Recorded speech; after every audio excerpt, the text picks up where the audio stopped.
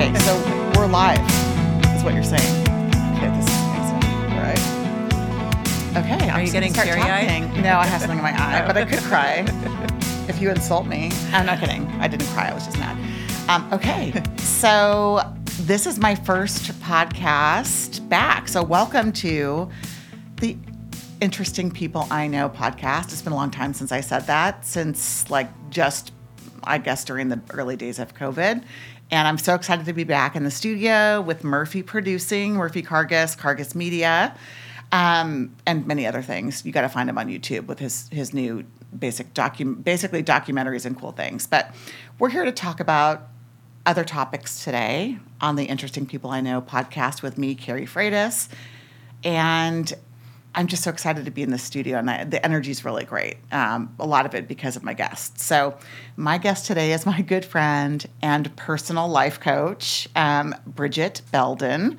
She is the founder of Magenta Consulting, and her specialty at Magenta is to help moms figure out who they are and what they want to do beyond being a mom. And she can probably phrase that more eloquently, but You're doing great. Okay, really? Perfect. Okay, Yes. good. So, yeah, I got approval from my coach. I'll try not to make this into a coaching session. Part of me wanted to do a coaching session live, but maybe we'll do that someday. That would be extremely vulnerable. But Bridget's been a friend of mine for a long time. I met her when she started a nonprofit called Ripple Kids after her corporate career. And now she's really... she's got a number of callings that she could pursue because she's that kind of person. But I really feel that Magenta Consulting and her work as a coach for moms, finding out what life, not just beyond mom, but in addition to mom, can mean and look like. And that's how I came to her. And I just think I've done so much transformative work in our almost 2 years together. Yeah. I think. More of it happening more recently when I was actually ready to dig in and do the work versus when we started and I was just messing around. So I am just so excited to be in conversation with her on the podcast today. And we're going to talk about a few topics that are really close to my heart and have been coming up a lot for me lately personally and then with friends and out in the community because of, myself being a 52-year-old mom.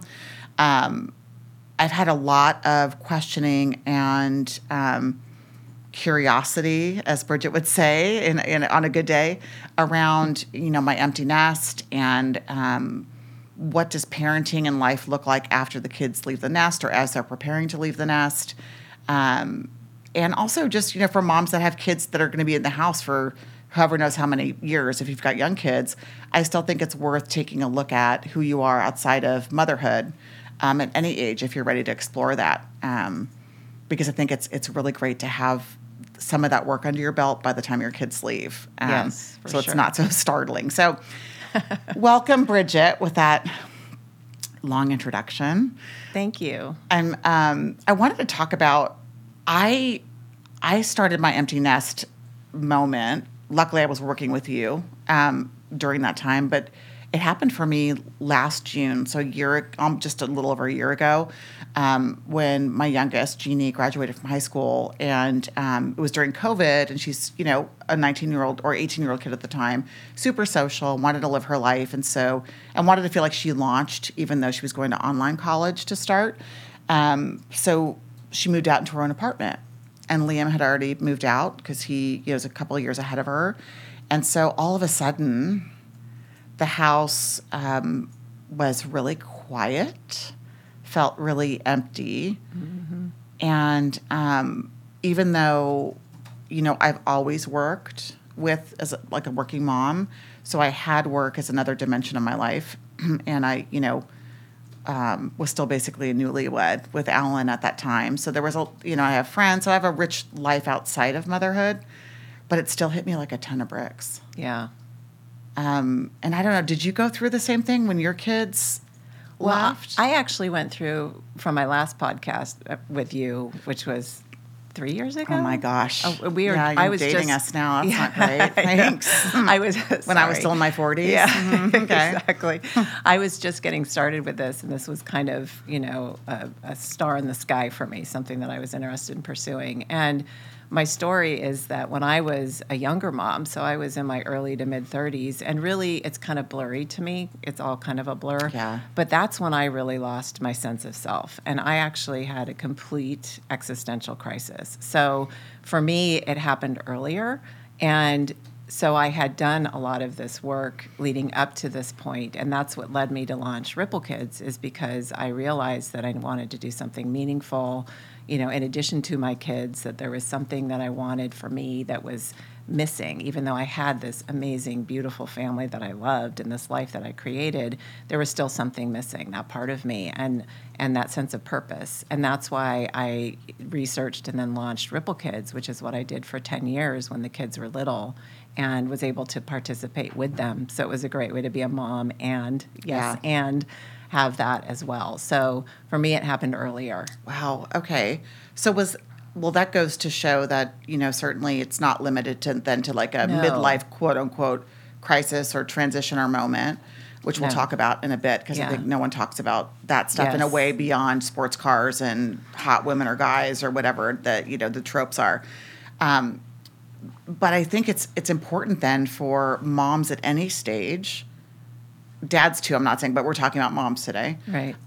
To really look at, are they fulfilled? And some days there's situational stuff where you're just like this. It's hard work. It is. I see younger friends of mine who have young kids. I just remember how wonderful it was, but excruciatingly exhausting, difficult, stressful. You just needed a break. So there may not be time for a bunch of navel gazing at those. Right. But stuff can bubble up. It bubbled up for you. So I think that this is an important topic, not just for people in midlife, I guess is what I'm trying to say. Absolutely. And in fact, I was having a conversation with an old family friend who she's 36, 37 now. And we were having this very conversation about when it happens. And I said, I welcome moms at any age or any stage. It doesn't matter.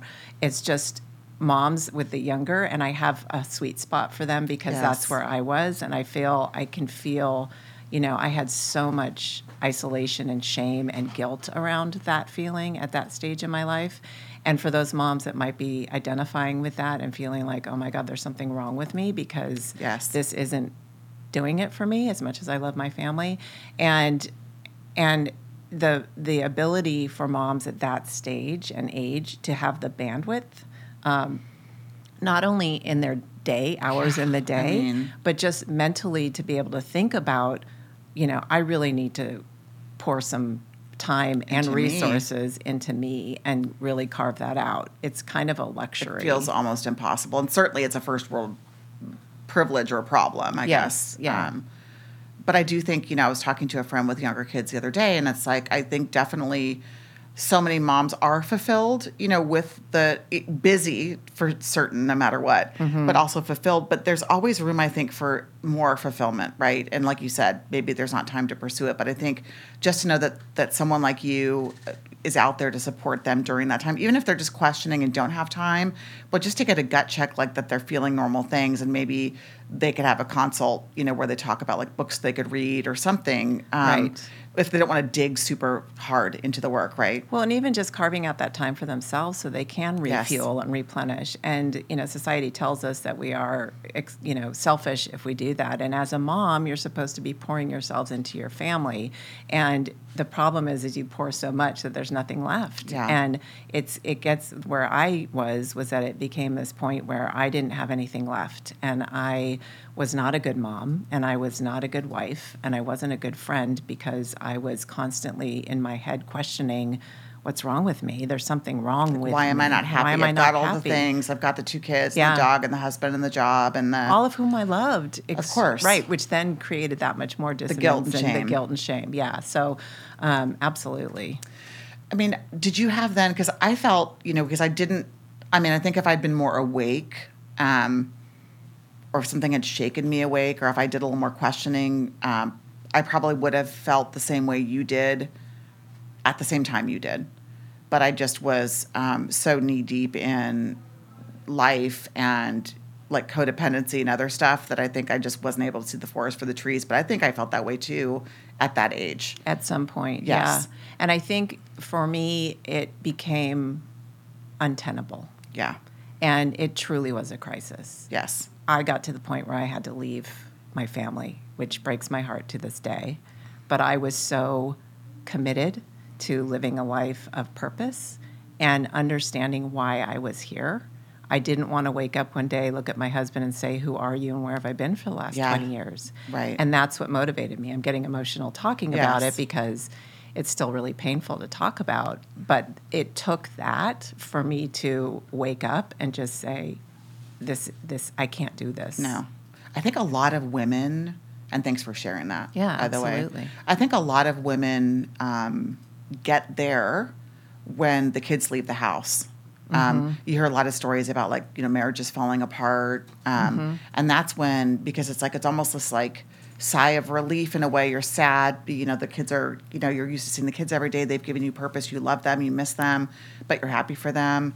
But then I think a lot of women probably find themselves, especially if they haven't worked or even if they have, kind of going, well, now what? And staring at your husband of X number of years, if you've been able to keep your marriage alive and together long term, knock it's on terrifying. wood. Yeah. So for me, I just sensed that, even though I had these other great things going on, I felt that there was a shift happening and that it did open up more time for me to work on me and to work around me and kind of explore, like you said, what is my purpose? What does fulfill me? What lights me up? Because I had lost touch with that. During our work, it's kind of well, what's fun for you? Or hobbies or different things. And I'm like, you used the word. I know. Sorry. That's it's the H word for me. I always feel guilty. This is a different podcast where I talk about questioning if everything I do is normal, or holding it up against some weird yardstick about normal hobbies, interesting hobbies, hobbies that are worth it. What if I don't have any hobbies? Yeah, is reading a hobby? Does it really count? I could go down a rabbit hole with that one. But I think I did kind of find some space and a wanting to explore myself a little more. At the same time that I was crying a lot because I just really missed the kids, even though they're local, but just at apartments. I missed the action. I missed the purpose of, feeding them, even though it's exhausting. And I'm in some ways now I just order DoorDash every night and call it a day, but I missed the purpose and the structure of it, even though I railed against it at the time and I was so burnt out. Right. So, well, there can be a mourning process that happens too. There's a couple things I think that happen. And with the clients I work with, there's so many different responses to this transition, right? Some moms are just yes, let me at it. I'm ready to go. I know what I want to do. I can't wait. I love my kids, but now it's time for them to fly. And yes, I'll miss them, but I am, I have stuff I want to do. Then there's moms that miss their kids terribly, right? And they are the ones that are just loved and were so immersed in being in their lives. Yeah, in being their mom and being domestic and having that.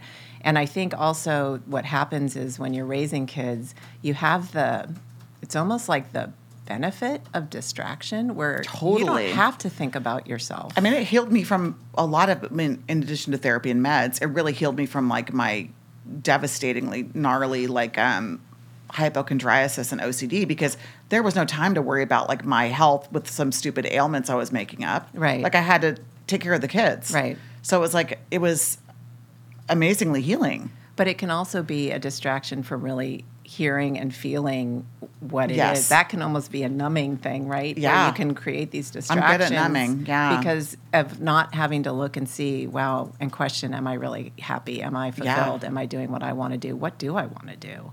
And a lot of moms have a really hard time answering any questions that have anything to do with themselves because we're not used to thinking that way. It's what? What do you like? I mean, I remember doing before Liam or Jeannie had moved out, I remember doing a vision board and being so stumped, Bridget. It was I don't even know what to put on this. What words? And then the woman that was doing this exercise with me and Jeannie was well, just, it's easy, quote unquote. What colors, what's fun, what words? I'm I don't know. I never did the vision board. I cut out a bunch of stuff half-heartedly and called it a day. Right. And I just did a vision board with Jeannie for fun last week, and it was easy. Right. Because I think I've done the work. But even a vision board was hard because I'm I don't even know what I envisioned for myself. Yeah. And it's that, yes. And so it's that to the nth degree because now suddenly you're either faced with doing other things or with figuring out what you want to do. Yeah. And So much of that comes from being a mom and having these roles of, wife, mom, not necessarily in that order, taking care of, doing for, and doing all these things where you don't have to think about it. You don't have time to think about it, and we'll just get to it someday. And I think one of the hardest things, one of the things that we do in the program, in my coaching program, is really spending that time and talking about inquiry and spending time in just being still, which is hard. It's really excruciatingly hard for a lot of people, particularly moms who are busy, taking care of all of that. Because what's going to bubble up in the stillness? We just talked about this in my session yesterday. It's like, if I stay still around an issue I'm working on, for me, it's emotional eating, right? And if I stay still in that place, it's like, are scary monsters going to come out of the closet? Or am I going to find out I'm really a freak? Yeah. I don't know. So how do you get women, when women come to Magenta Consulting and say, hey, I'm struggling. Well, they can come struggling, or they can come happy and excited to do work that, they're ready to launch into, right? So they come to you either way. Right. When you say inquiry, what are the questions that you would even start asking? What do I like to do? What hard lights to answer me up? sometimes. What lights me up? One of the things that I recommend to people who are starting with this process, like the first question, is think about those causes, or everybody I think has these causes that hit a note for them. Okay. Whether it's What's a an example? nonprofit, Animals, maybe, and this is bringing back my Rebel Kids thing. I remember this exercise. Yeah, but it's basically, if you start with, if you see a commercial for something, or a friend is involved in some kind of an activity, or who do you donate to, what is it that strikes a chord with you, and start there, and just get curious about that. Why is that? What is that? And write it down. And I think it's it's especially if this is really uncomfortable for you, start with 5 to 10 minutes a day, even if you're in complete silence. Okay. Write down whatever comes up for you. And I actually have in your head. Yeah, I actually have a list of questions that I can provide your listeners. Okay. If they email me, and we can get that in the notes. Perfect. But they're very open-ended questions, and the important thing is not to screen or filter any of them. It's just a brain dump. So what we'll tend to do is go, wow, I really love to take pictures. I love photography. I have that eye. Well, you can't do that. That's dumb. So you don't put it down, right? It's that filtering. Okay, so you're judging. That negative belief, that limiting belief of whatever we have in our head that tells us we can't do something. That's one of the biggest gremlins that stops us from thinking about what's next what for could us. Be. What could be. You're out of possibility because you've already, forget it. That's not going to happen. So rather than doing that, is just opening up and just writing down whatever pops into your head. Be in that place of possibility. Do you have women? Because I think, when I'm I think I had a journal that had prompts, similar prompts, what's fun, or what, I'm like, fun? When did I have fun? Yeah. You know what I mean? So that was kind of a sad thought. And I think I was probably overthinking it. Yes. But it seemed like, oh my gosh, what are my interests, or what does light me up? And I think I do a lot of self-judging too. And like you said, I'm sure it seems like it's common. Yes. So I could be like, well, I love, maybe I love singing or something, but I'm never what am I going to do with that? Why would I even write that down? Right. Exactly. I'm too old. I can't sing. Right. So, but write it down. Yeah. Write it down. So once these musings and ideas are written down somewhere, then where does the work start with you? So then you start to notice threads that pop up, right? And once you kind of get in the habit of this, my favorite time to do this, and I still do it to this day, is when I walk my dog in the morning. I don't listen to any music. I don't walk with a friend. I don't listen to a podcast. Sorry, it's okay. You can listen to it at a different time. Yeah. I just think, and I have these questions in my head, and it could be, what is my next workshop going to be? It could be, what is something that I know moms are struggling with that I really need to hone in on my workshops or materials that I'm working on, and just let that process unwind in my head. I have my phone with me, and I just record voice memos of whatever pops up. And when you're first starting this, schedule that time 10 minutes a day in the morning, whatever time for you is productive, when you are just, you're open-minded, you're not exhausted. You can, and just do that for 2 to 3 weeks regularly, and start to see what the common threads are. You might notice that something keeps bubbling up. Maybe it's a photography thing. Maybe it's so from there you could say, you know what, I'd really like to take a photography class. So you look online, you do the research, you find a photography class, and you start taking that. It doesn't have to be, I'm going to go from 0 to 100. Right. I'm going to become a world Now famous. I'm Mario Testino, and I'm like a professional photographer. Exactly. It's just pursuing Right. those. Murphy laughed. I'm like, I have to name drop. Am I going to say Arthur Elgert, or I'm like deciding who I'm going to say to sound really smart. Well, the fact that you have those stored in Just your ready mind, to go, ready to it's go. impressive enough. Thank you.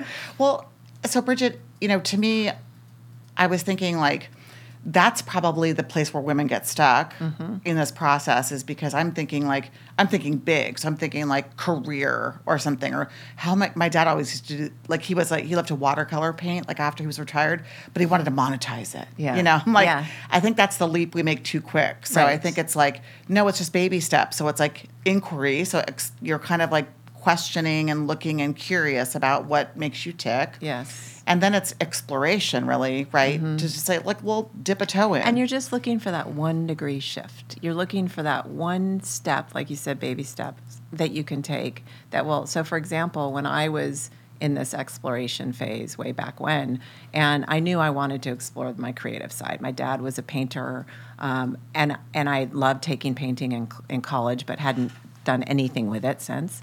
So I decided, you know what, I'm going to take a drawing class. And so I signed up for a drawing class at the Orange County Museum and went there every week, and I hated it.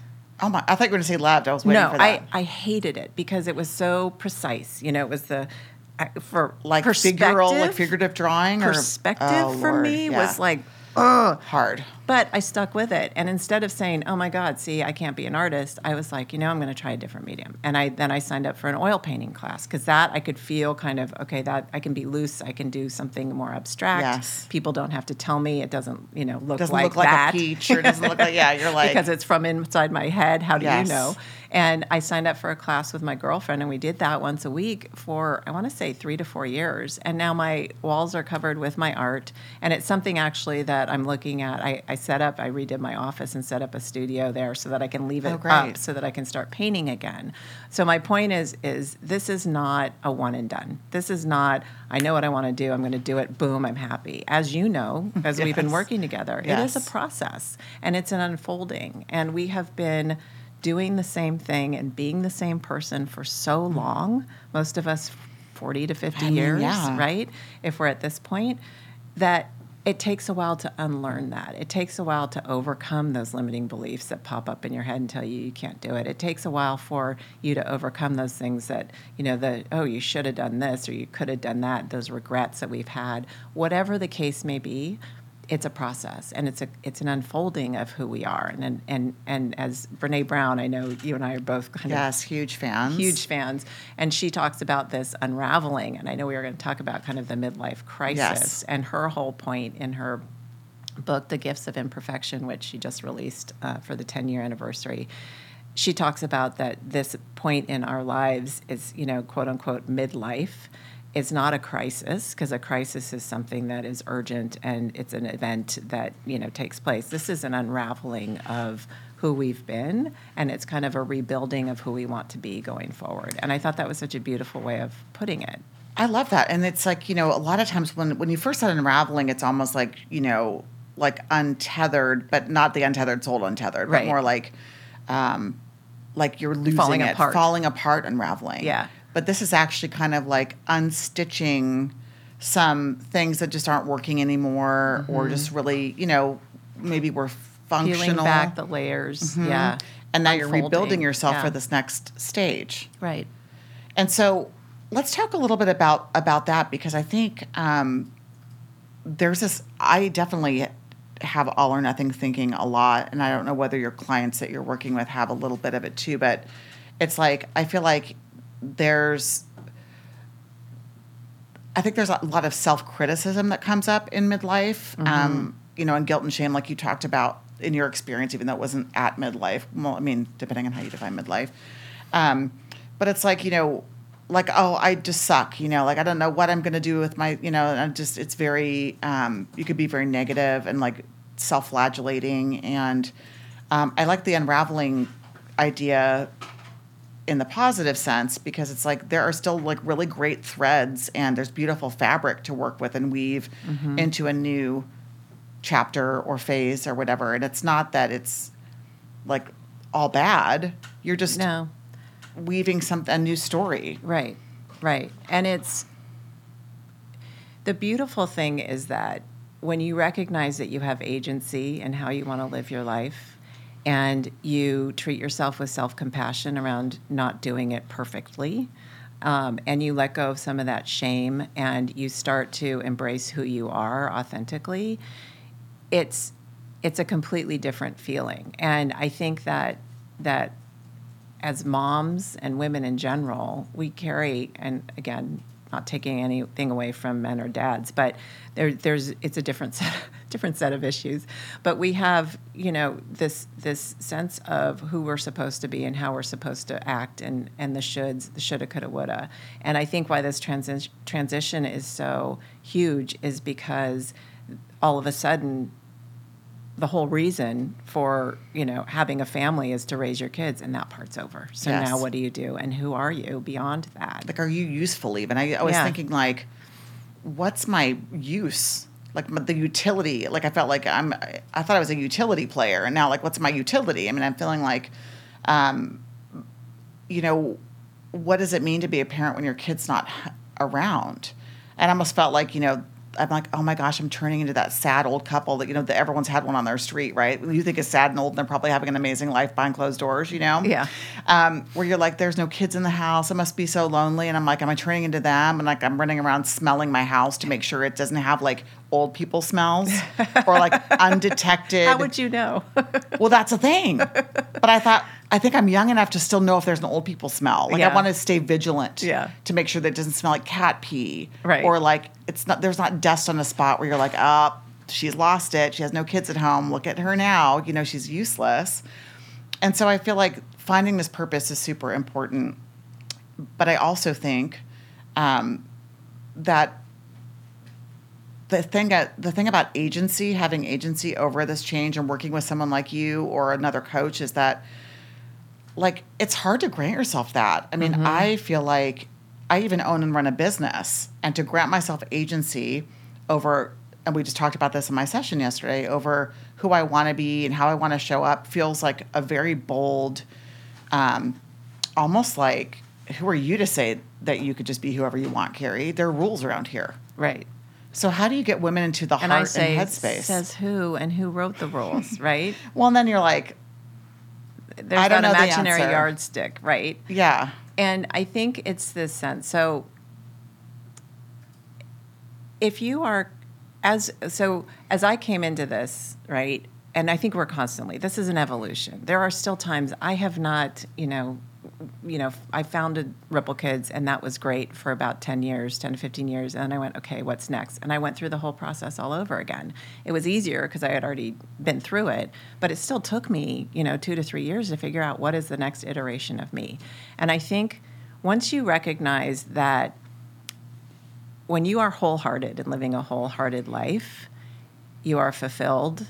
You have a sense of authenticity about who you are and a sense of confidence. And I'm not saying that's easy by any means. And it's kind of a constant battle, right? Because I want to talk more about that, because how to overcome that. Yes. And when you are incomplete, you are looking to other people outside yourself or other things to validate you, to validate your choices. And from that place, you are giving up your power to all these things that you can't control, right? So it's what other people think. It's what other people think you should or shouldn't do. When you can take that back, and it completely changes everything about your life. And it starts with, and I know I'm simplifying this. I'm not saying this is an easy process, but that's the ultimate goal, is to be in that place where you're whole, you're wholehearted, you are okay with who you are. You're not measuring yourself against everybody else and these standards and the shoulda, coulda, wouldas. Then you recognize that this is my life.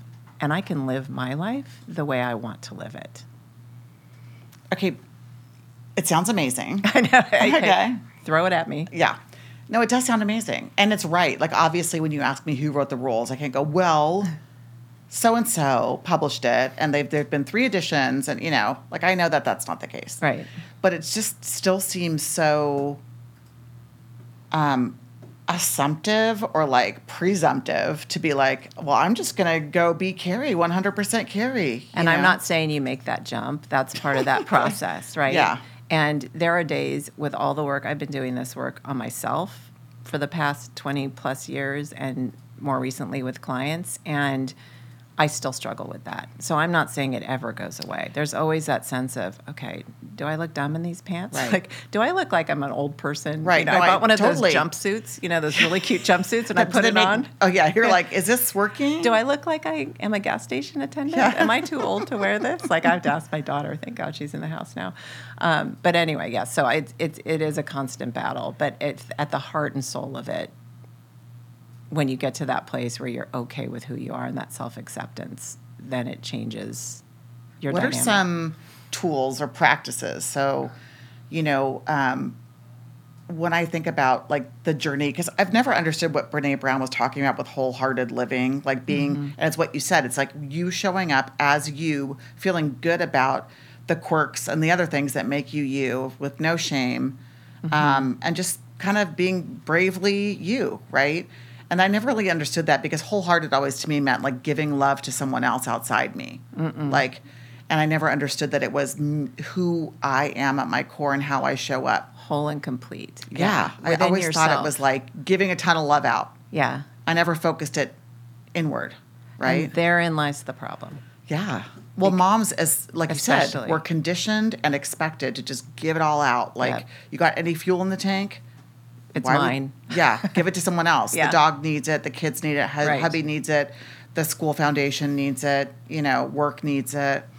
So how do you counsel women to, we talked about at the beginning, getting quiet, being curious about what makes you tick and what you love, exploring some of those things, and giving yourself grace for, taking the photography class, deciding you don't like it, but then suddenly you decide you want to do music. That's okay. It doesn't mean you failed at photography. It doesn't Right. mean like, well, there's plan A is dead. So, Yeah. Yeah. So there's that process. But then like, what do you tell yourself day to day to keep yourself buoyed and going when you're questioning, kind of like, why am I even looking into other things? Why don't I just kind of do what everyone else is doing? Or why am I spending all this time on me? Like maybe I should, instead of exploring me, maybe I should just go volunteer, even though that doesn't make me happy, but I feel like it's what I'm supposed to do. Like, how do you keep people on track, your clients, with like the inward focus and coaching themselves to be brave enough to kind of follow those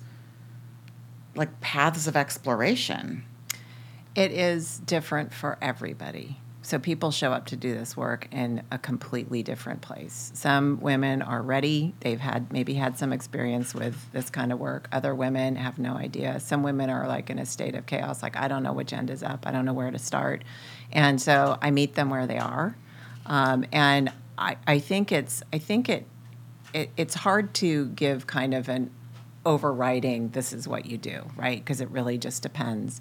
But I think it is that tuning into yourself. I think it is that inquiry and really getting clear and taking that time. That's the fundamental piece of this. And I know well from our early days is the whole idea of routine and living intentionally and identifying those things, first of all, that you want more of. And it could be as simple as, I want to laugh more. So how am I going to get more of that into my life? I'm going to, I haven't seen my friends in a while, so I'm going to connect with them once a week or, twice a month or whatever. Or I want to spend more time in nature, so I'm going to go on a hike every weekend. Whatever it is, and it can be as simple as that. As you start to feed that part of you and nourish that part of you, then that starts to grow. And then you get this, it really starts at a very, very small level. And so I really focus on the routine part of it. As you know, I'm a huge fan of routine. I know, and I battled you on that for probably 6 months. You did, and everybody 9, looks at it differently, maybe right? 12, yeah. Maybe still even. Maybe even still am. I don't know. Did I do my homework? Yeah. But it's routine for me is a way to build the foundation so that you can bring those things into your life. So for me, for example, my routine in the morning is I get up, at 6 o'clock in the morning. Let me back up and start by saying there was a period of time in my life about 3 years ago. So I had been doing this work. I wasn't coaching yet, but I'd been doing this work. And I would wake up in the morning whenever, and I'd get out of bed, and I'd go down in my pajamas. There's no schedule, right? No schedule, get my cup of coffee. I'm sitting at the table with my phone, scrolling through, and then I'm like, oh, shit, it's time for me to go to the gym, because that was something that I would do.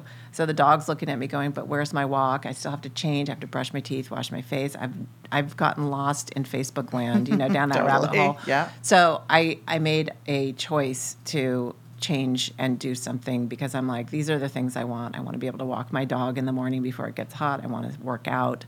I want to meditate. Like, these are the things I want. So I started getting up at 6 o'clock in the morning. And I know not everybody.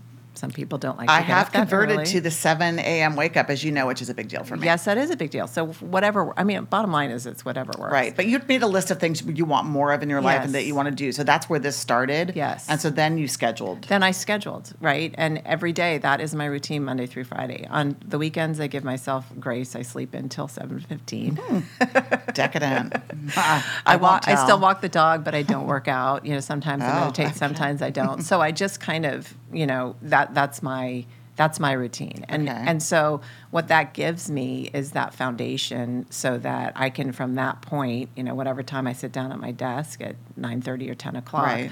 I know that I've hit all those things. So I'm not thinking, oh my God, I still need to go work out. Now I've got to walk the dog. Now it's too hot, whatever. I'm not in that kind of state of chaos. It gives me that sense of order, and it also gives me those things in my life that ground me, so that I Right. can start from that place. Okay. Because once you're grounded and you can start from that place, your perspective shifts, so that you're not, I just keep thinking of chaos. You're not in this, where do I start? Overwhelming. Right, which breeds anxiety Yes. and self-doubt. And complete paralysis. Yes. So that's that for me. And it doesn't have to be, I am a rule follower. I do it every day. It doesn't have to be that rigid. It can be like, for you, getting up at 7 was a big deal, win. a big adjustment. But how did you feel once amazing, you and now it's a habit. So Yeah. I started with, I had read, you had told me, and then of course, it's like a parent telling you something, and I'm like, and then I read it somewhere else too, and it's like, I'm going to do the morning pages, right? Even though I'm not doing them like, is it Campbell? I forget who Yes. dictated the morning pages. No, it was, I'll think of it. Go ahead. It's a woman, Yes. right? Yeah. So, and so, I started by just writing whatever was in my head in the morning, like 3 pages, just to see what would happen. And there was no judgment, and just what came out. It was so enlightening. And it took me 20 minutes, and I just had a cup of coffee. It was quiet, everything kind of just felt like it was my time. And so that felt really good. And it did ground me for the day, which felt amazing. I felt like I'd given myself some time before work and before the day started. So that was kind of what I needed to do. And now, I know that I need to schedule in my workout and seeing people. And like you said, I went through the inquiry of what makes me tick. And I know that being connected to friends, but I'm not hypersocial. It's just a small group of people that I want in my life that Especially I want during to touch base COVID. I with. know Yeah, that it was that's really hard. challenging. Yeah. And, it was just about connecting with my husband and make sure I see the kids. So it was a lot of what I hadn't done before is scheduling. So there's a lot of scheduling that ended up feeling good, because I was sure that what I wanted to feed me was on the calendar and planned. Yes. So that felt really, really good. Because what happens when you don't do that is that you're always last. Yeah. You'll find a million other people that need you more than you do. Right. And so you're always the one that's picking up scraps at the end of the day, Yeah. going, oh, here I have 5 minutes to I just do feel what? it's a bummer. It is a bummer. Yeah. And so I think that, for women then, like you said, to kind of take this time, and you're giving, you've done a routine for yourself. It sounds like you recommend your clients find a routine that works for them. How do you get people to kind of stand, and I know they're coming to you at all different stages of this process of who am I beyond mom? How do you get people to kind of stand for themselves and in themselves, in their true authenticity? Do people come to you like I did yesterday and fact check with you to see is this normal? Is this weird? In some cases, it's different circumstances that come up. I've had clients who have had family circumstances come up while we are in coaching practice, during the course of our program. And, we talk it through, real time. So it's sometimes it's learning how to set boundaries, because that's basically saying what's okay and what's not okay for me. That's putting a stake in the ground for yourself. And that boundary could be set with kids, husband, friends, Job, work. Whatever it is, because if you're not going to advocate for yourself, nobody else is going to do it for you.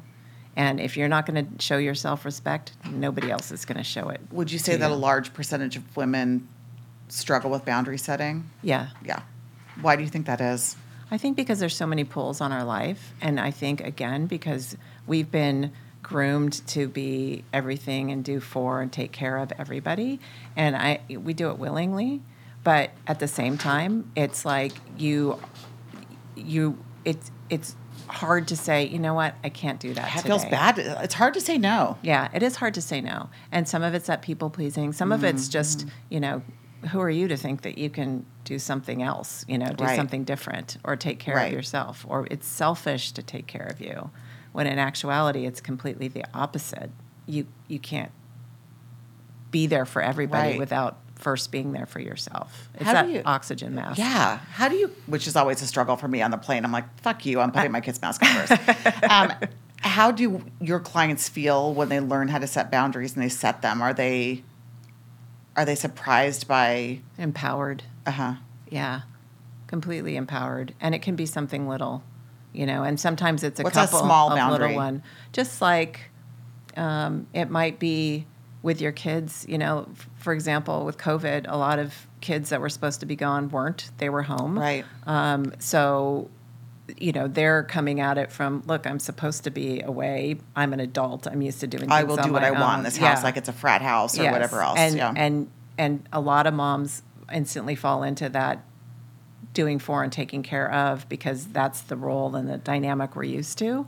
And so it could be something as simple as, setting the boundaries with your kids and saying, look, while you're in this house, this is what's going to happen. You're like a roommate. You better you're clean roommate. that up. You're going to put your dishes away. You're not going to leave. I'm just saying this, like, I never did this because I have boundary issues, but I hear what you're saying. Yeah. Right. Well, and this is like when my son comes home, it's classic, or I took a picture and sent it to my friends. I'm like, CJ's home.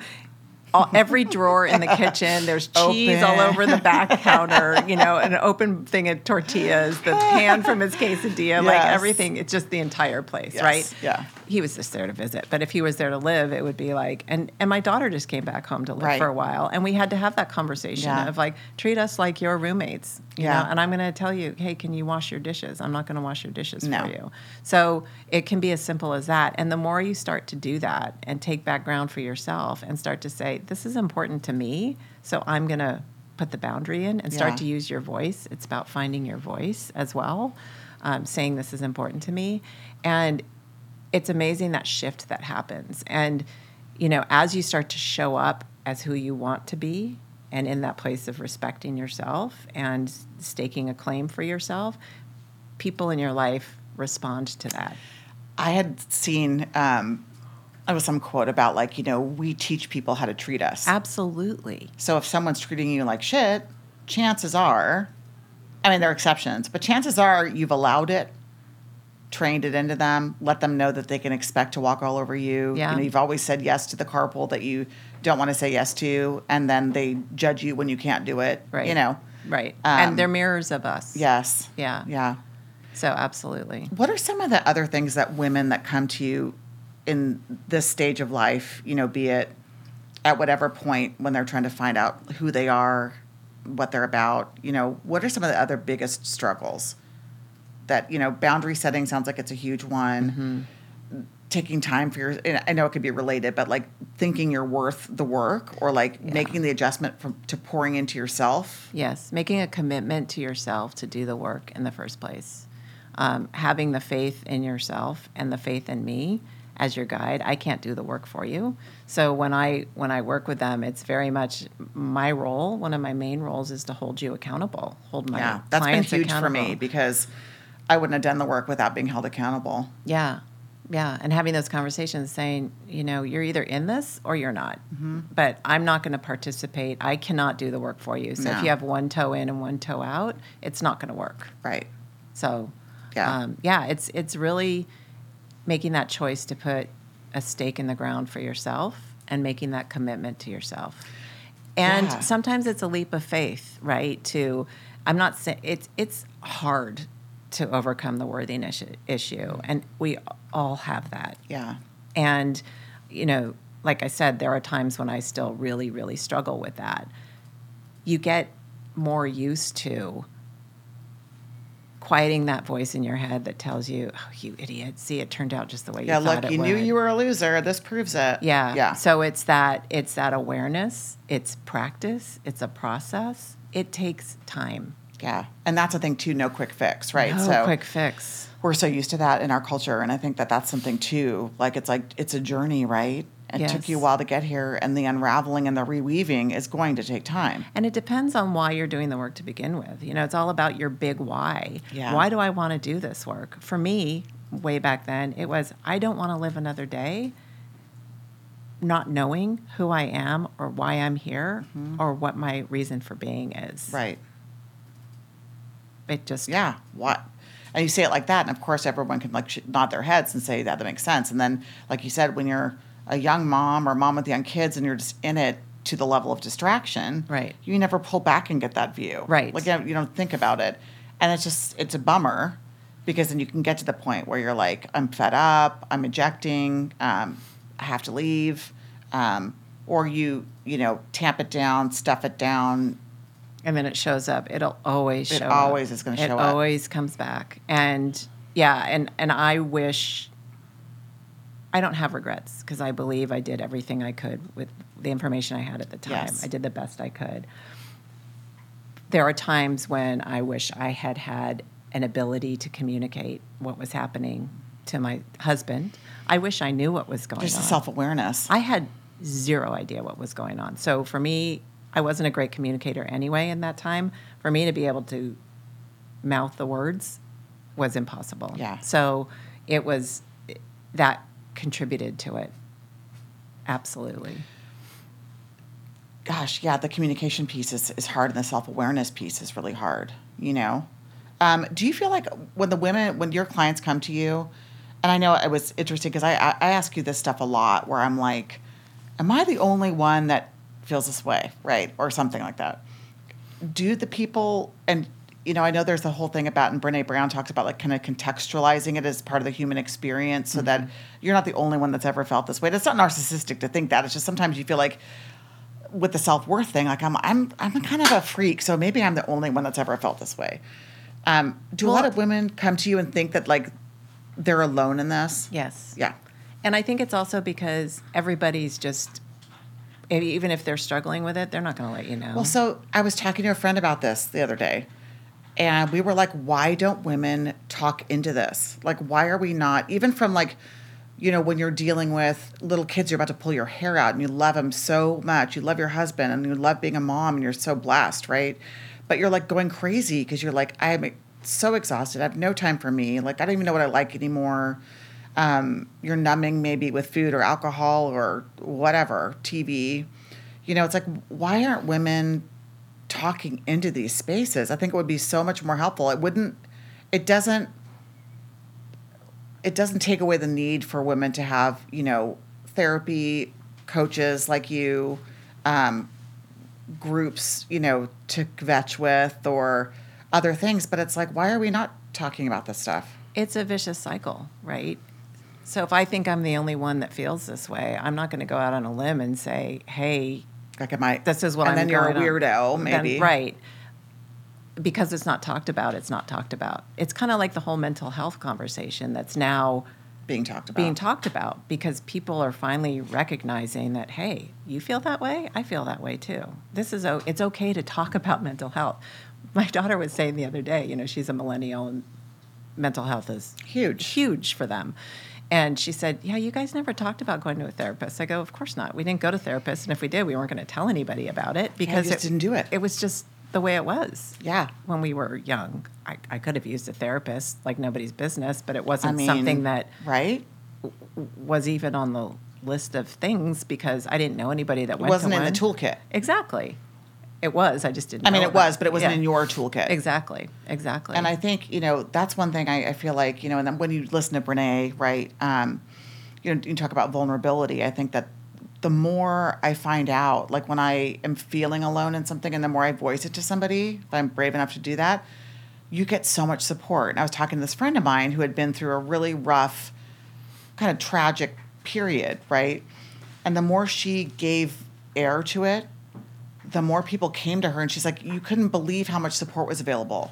Right. It was like literally throngs of people waiting to be free to talk about it because of their experience and heal through sharing it, support her, provide advice. Like, there were just people lined up. Yeah. Ready to talk about it. Well, and it's what Brene talks about, not to make this no, the but Brene I mean, I love show, Brene, but it's like, the it's wise the Brene woman. show. Yes. She talks about shame and how when it can't survive being spoken. So when you speak it, all of a sudden its power is dissipates. Gone. Yeah.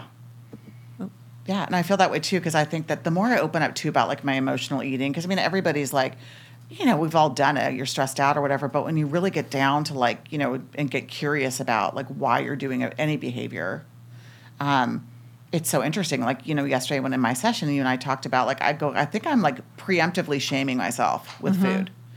And it was such an eye opener to me because I'm like, wow, okay.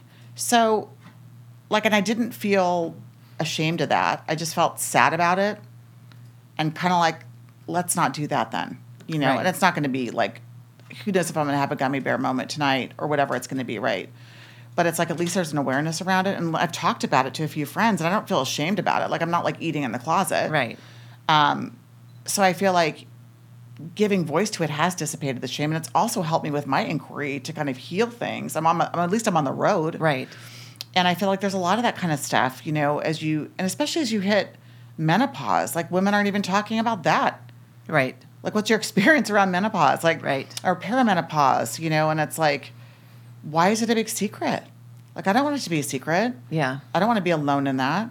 Yeah. So I just feel like the more women can share with each other, and I know it is hard, like you said, but I feel like the more I out myself, like with my weird thoughts, the better I feel. I think it's the shame dissipating because it's like, me thinking about like my hobbies, right? And being like, my hobbies are really kind of like watching documentaries and talking about them afterwards like I'm an expert on something. Right. Hopefully not too pedantic, but I mean, I like to talk about stuff. Like being in, like reading, being involved in like nonprofit work, I don't know, like learning about politics. Like those are hobbies of mine, but they don't seem like the same as like running or, Well, and it's so funny because this reminds me of the conversation about purpose. And I'm actually doing a workshop on a website next week called Hello Revel. And I loved, okay, yeah. Did you sign up for I that? did, thank you. Yeah, we can put that because there's still, That's I think great. The membership is still free. Okay. But it's basically purpose without pressure because I think a lot of women I love that purpose without pressure. Yeah, have this sense of, I don't know what my purpose is. It has to be something massive. I have like to do life-changing. Yeah, climate change. It has to be something huge. And it doesn't necessarily matter what it looks like. It matters what it feels like to you, to nobody else. So for you, if reading and watching documentaries and, hanging out with Alan and spending time with your kids and going on walks, if that feeds you and fuels you and you feel good about that, that's enough. Right. And so it's like how freeing that is. Like, and when you said it to me in session too, and now again, that sounds so rad. Like, I'm like, oh my God, that sounds like my best day. Yeah. Like, I've even judged myself for my birthday when you like get to do whatever you want. And my kids are like, what do you want to do? I go, sit home, be in the sun, eat some good food, talk to you guys, read the paper. That's it. And it's great. That's like my perfect day, right? But then I feel like, well, what if someone was like judging my perfect day on like America's Got Perfect Day show or something? And they're like, well, my perfect day is like running an ultra marathon. And then I go like do my cryotherapy and then I'm going to go volunteer. Well, and that's the problem with social media, right? Because that just brings all of that. It does. I'm like, it's so performative. And I'm like, oh, I'm not organic gardening. I wonder if I suck, So, so the wholeheartedness thing is something I'm really trying to embrace. And I think that's, the challenge. But I think from what we've talked about today, I think it's really about wherever you are in your journey as a mom. I think giving yourself permission to like have a life outside of motherhood. Right.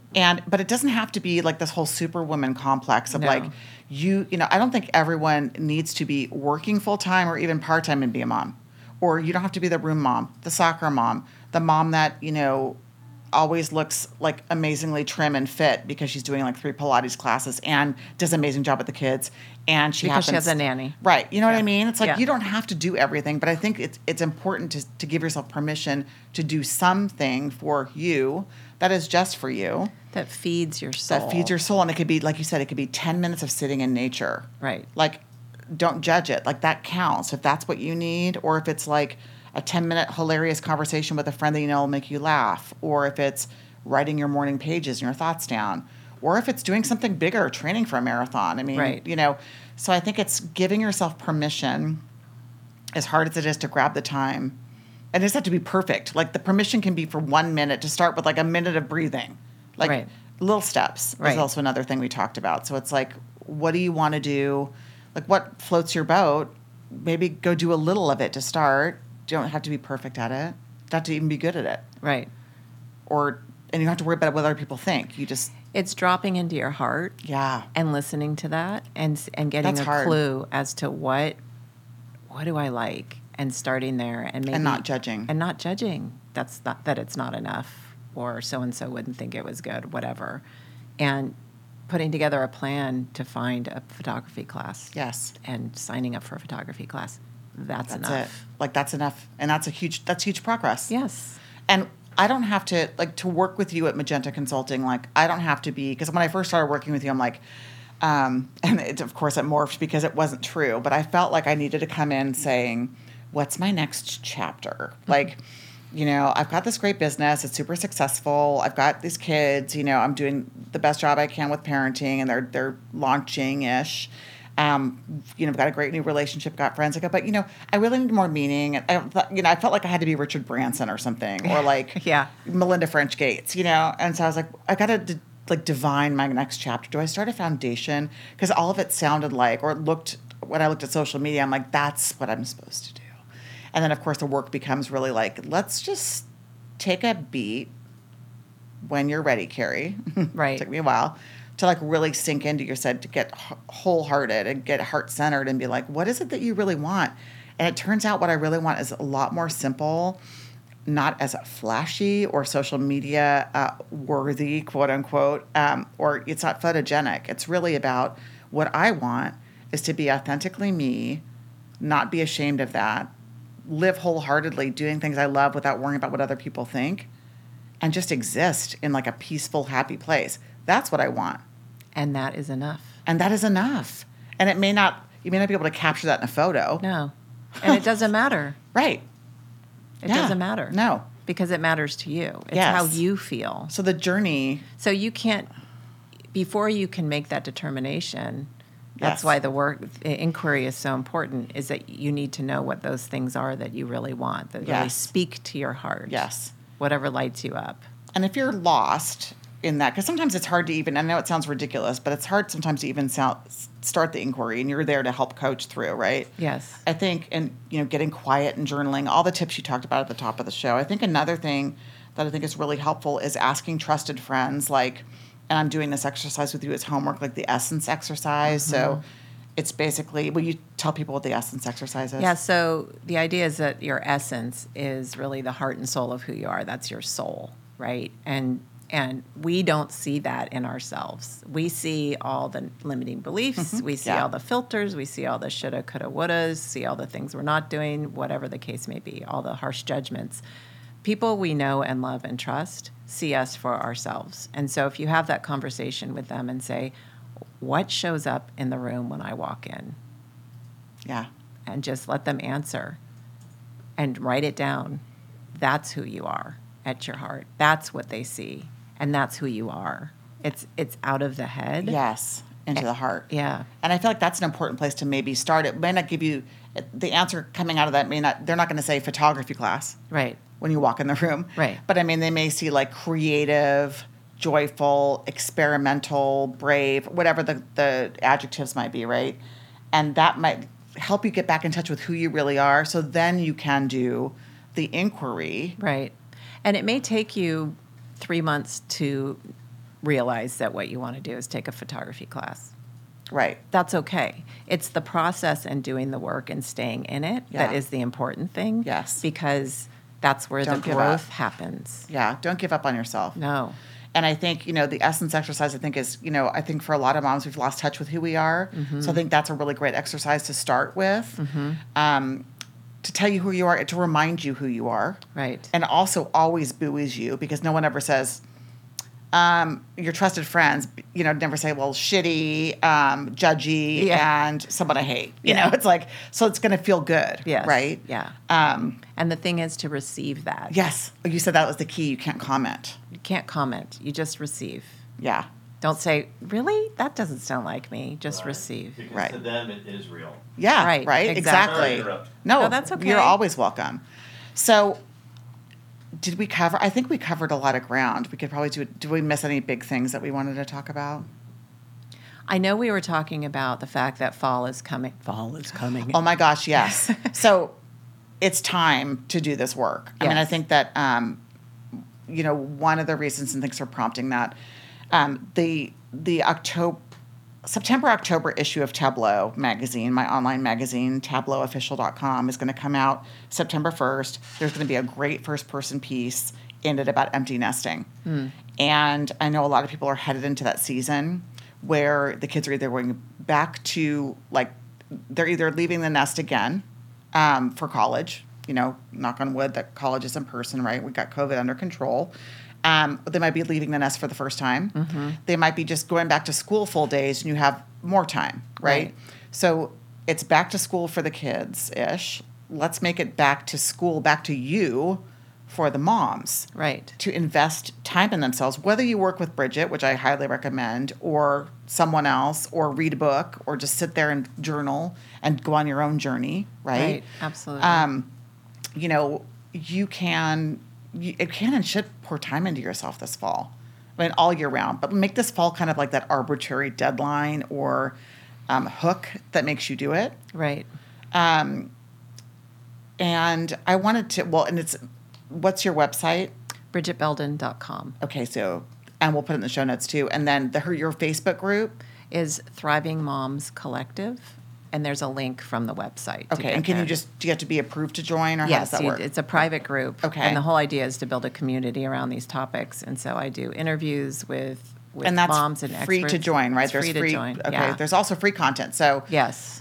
you can start baby steps. Right. Right. Right. And yes, and I am getting ready to host a bunch of free one-day okay. events that are coming up. Yes. And I'm launching a group program for the first time in Awesome. October. So Oh, perfect timing. yeah, it's great timing. So for those of you that are curious, are interested, sign up for our newsletter. You can do that on the website. Okay. Join the Facebook group, however you want to And the engage. Facebook group's fun because there's all these there's Magenta Mondays where you Yeah. talk post something that gave you joy, brought you a moment of joy. Yes. And that's a great exercise because one, it gets you thinking in a gratitude place, but also you get to see other people's joys, and that's Right. always fun to Yes. be in part of that community. Yes. Right. Yeah. I thought we'd end with the essence exercise.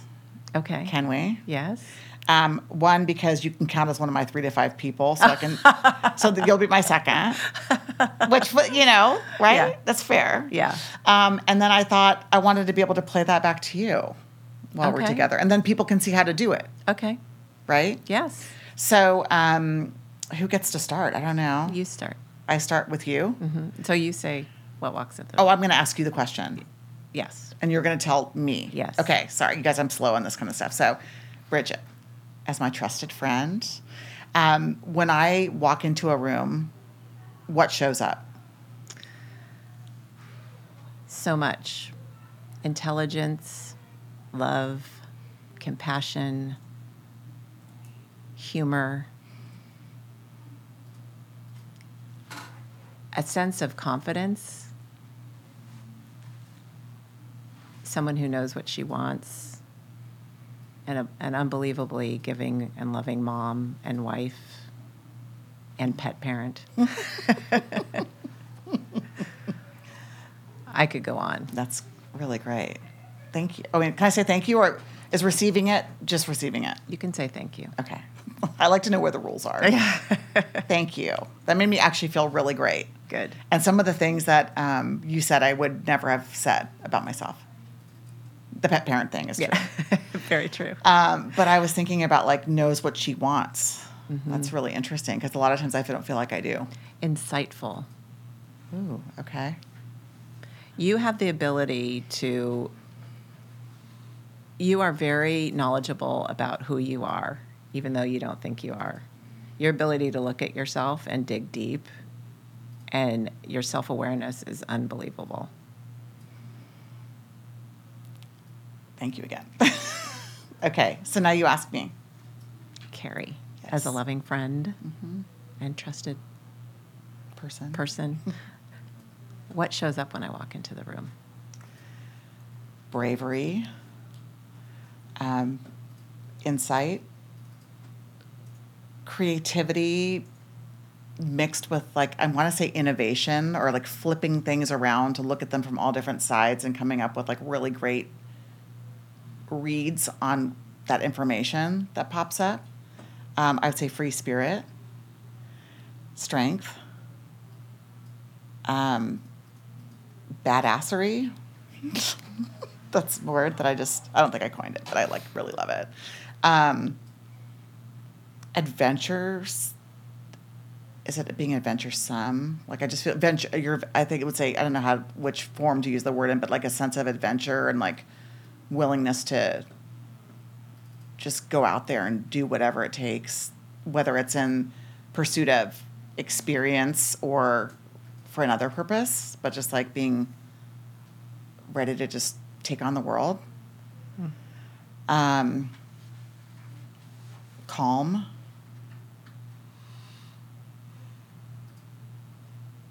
But also, like, I think an inner fire shows up for me with you when you come in. Thank you. Yes. That was fun. Was there anything I said that's surprising to you? Adventurous. Are you not? Or do you not consider yourself? I don't consider myself. Sorry. You are adventurous. Yeah. I mean, no one that does, like, the different travels you do who was curious and brave enough in your 30s, I think it might have been early 40s, to take that journey that you did for wholeheartedness, that starts a nonprofit and a consulting business and takes a major company into e-commerce. Like, I don't know. Oh, Maybe you're adventurous. thank you. I think all those things qualify. And here's an example of where what we think something means. Because for me, Yes. I've been challenging myself with being more adventurous in my personal life. Okay. Like, maybe I'll go learn how to scuba dive. Okay. I want to push myself out of my comfort zone physically. Yes, almost, okay. And do. So that's different. Yeah, more adventurous that way. So. I love it. This is great. So I'm encouraging everybody to do this essence exercise with your friends, family, whoever your loved and trusted ones are. It's really great. It feels super good. It gets you closer if you've lost touch with who you are, in essence. It gets you closer to that person. And it just feels Feels really good. good and connected. And check out BridgetBelden.com, Thriving Moms Collective on Facebook.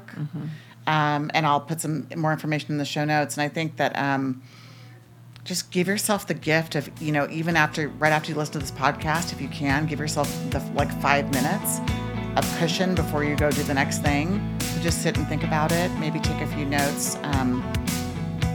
Hug yourself. Just be with you. It'd be a beautiful thing. Love that. Yeah, and give air to the things that you feel like you're struggling with, because chances are the person that you open up to has struggled with it or knows someone else who has, and you're going to feel a lot better and feel like you're part of a community and not alone. So start talking into some of these things. Absolutely. All right. Thank you, Bridget. Thank you for having me. It's so great to see you. Oh my gosh, I love it. Till next time. Till next time. Okay.